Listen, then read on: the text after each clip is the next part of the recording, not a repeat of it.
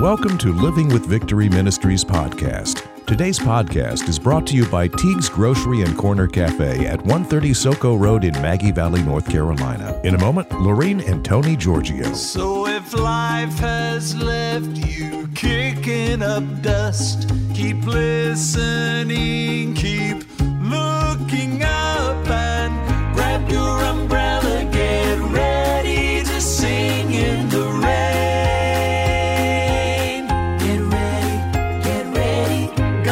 His goodness is gathering showers of grace. Get ready to sing in the rain.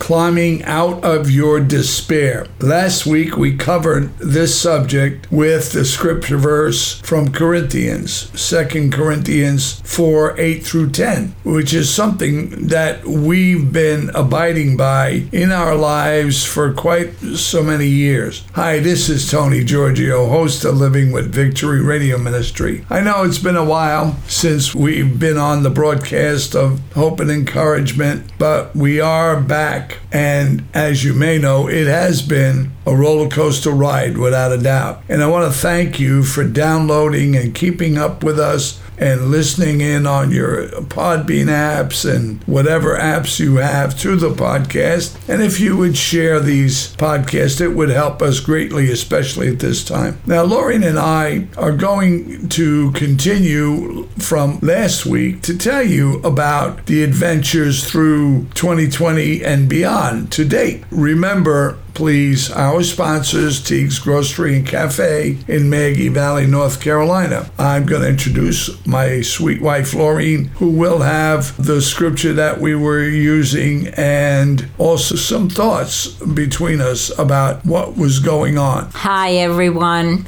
I'm going to read 2 Corinthians 4, 8 through 10 again. It's worth reminding ourselves about these scriptures. We are hedged in, pressed on every side, troubled and oppressed in every way, but not cramped or crushed. We suffer embarrassments and are perplexed and unable to find a way out, but not driven to despair. Jesus is always with us.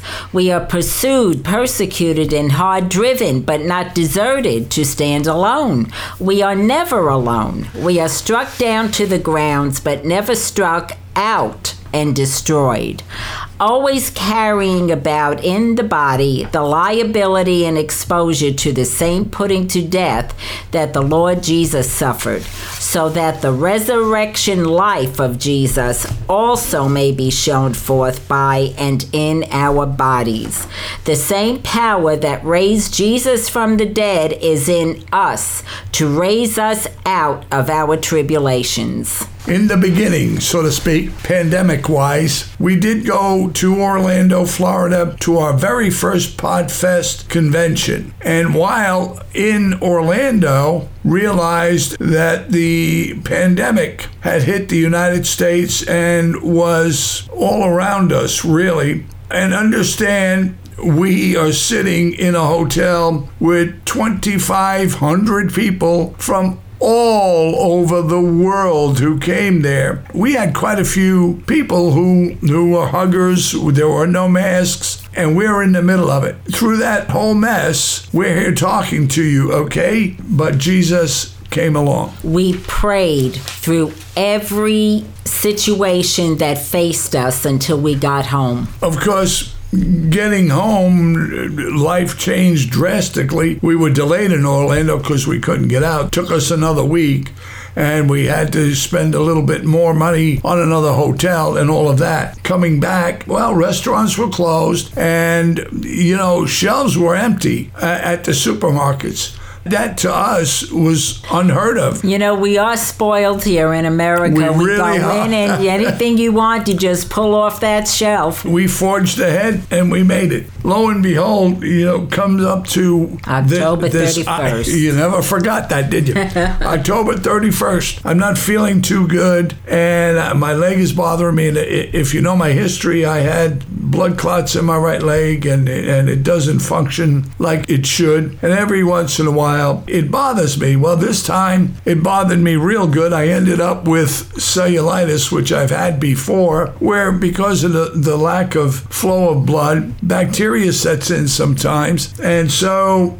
there I am, not feeling well. I ended up going to the emergency room. We get there, they do the diagnosis and all, but they're going to keep me because they want to give me antibiotics that will help the situation. I was admitted. I spent at least 3 days in there with the cellulitis, but sepsis had set in. A deadly situation, to say the least. They were concerned for your liver. I got through that, and I'm home now, and I'm good now, good to go. I'm in good shape. I'm doing better. Legs feeling better. So finally I get the okay from the doctor to go back and do whatever I can do. I could drive now. Poor Laureen, she's my caregiver here now, mind you, pandemics all over us. Now we've got face masks. I got to watch where we go, how we go. We don't go anywhere but to go food shopping if you can find it. Now it's coming time for New Year's Eve. Let's do something. Maybe buy some food. Food. That's us. We eat, right?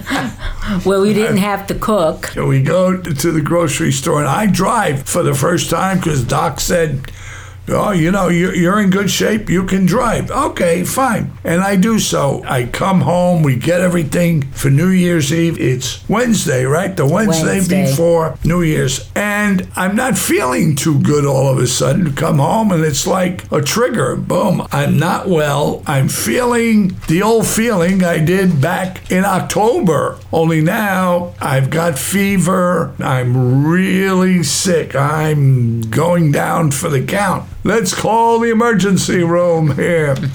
Only this time, pandemic has set in pretty well, so they're doing the thing where your family members can't come with you. So Laureen is told to wait in the car. I know that with this pandemic, there are a lot of people that have experienced this.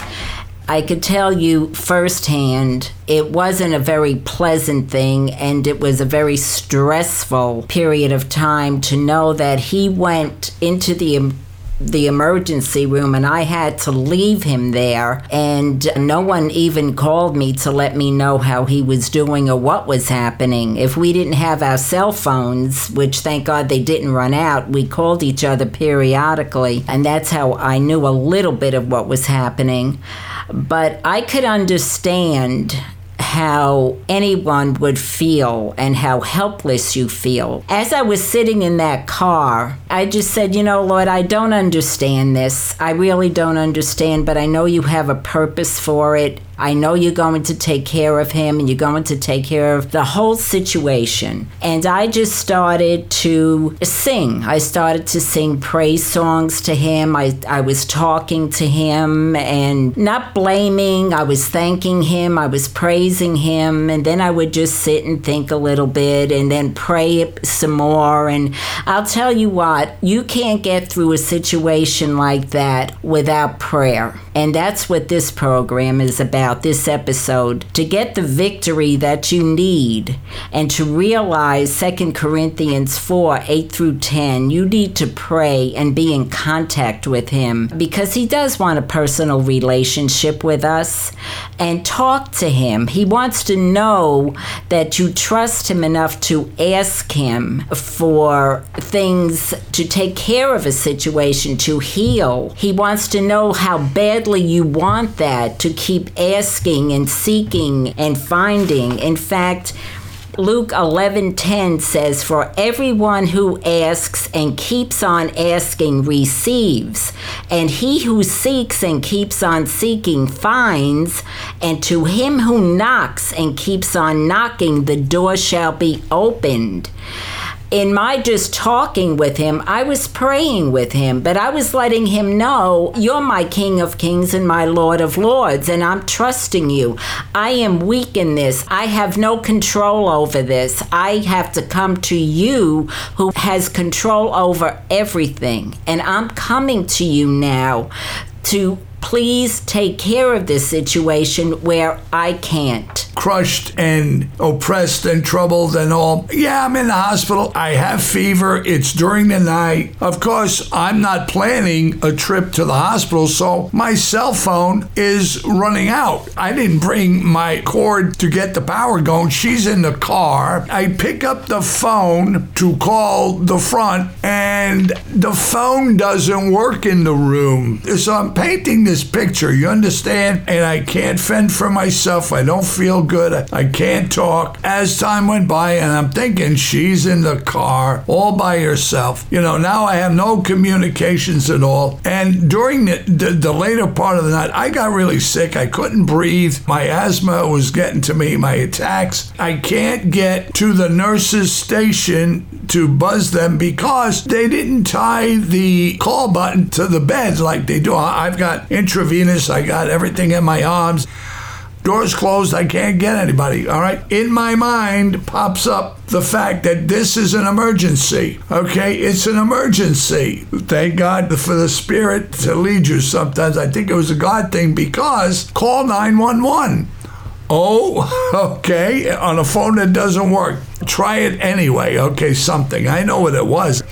I pick up that phone, I hit 911, and I got 911. I said, look, I explained to them, I'm in the hospital, can't get to the nurse. I need you, please, could you call the front desk and let them know? And they did so to get me help. Of course, the charge nurse wasn't too happy, but the Lord led me. The phone worked. It's all in God. It's all because we were trying to make sure that we were in tune to Him during this. We couldn't handle it. I couldn't handle it. I was hoping I was dead. I couldn't take anymore. Prayer does make a difference.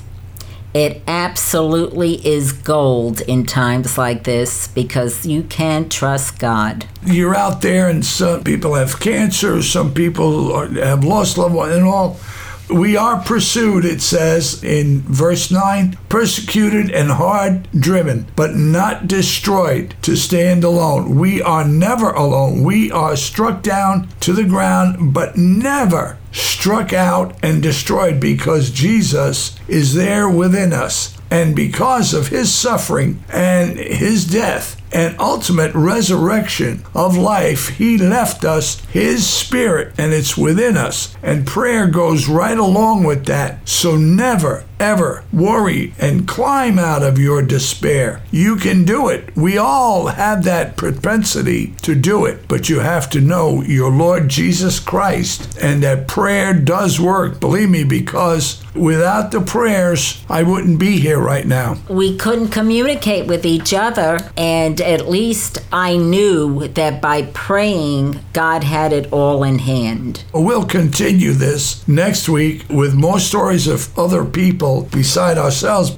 Paul reminds us that though we may think we are at the end of our rope, we are never at the end of our hope. Our perishable body is subject to sin and suffering, but God never abandons us. Remember, your Lord and Savior is a living God, and just talk to Him. You don't have to have fancy prayers and, tradition. Just talk to Him. He's a living God. God bless. Jesus loves you, and He's always with us. Tune in next week for the rest of the story, and share this if you can. We'd appreciate that. Tell your friends. And this is Tony and Laura. Jesus is your umbrella in the storm. You can become a Living with Victory Ministries patron with a monthly donation of $5 or more. Simply go to livingwithvictory.podbean.com. That's livingwithvictory.podbean.com and click on the PayPal button. Thanks for listening. So if life has left you kicking up dust, keep listening, keep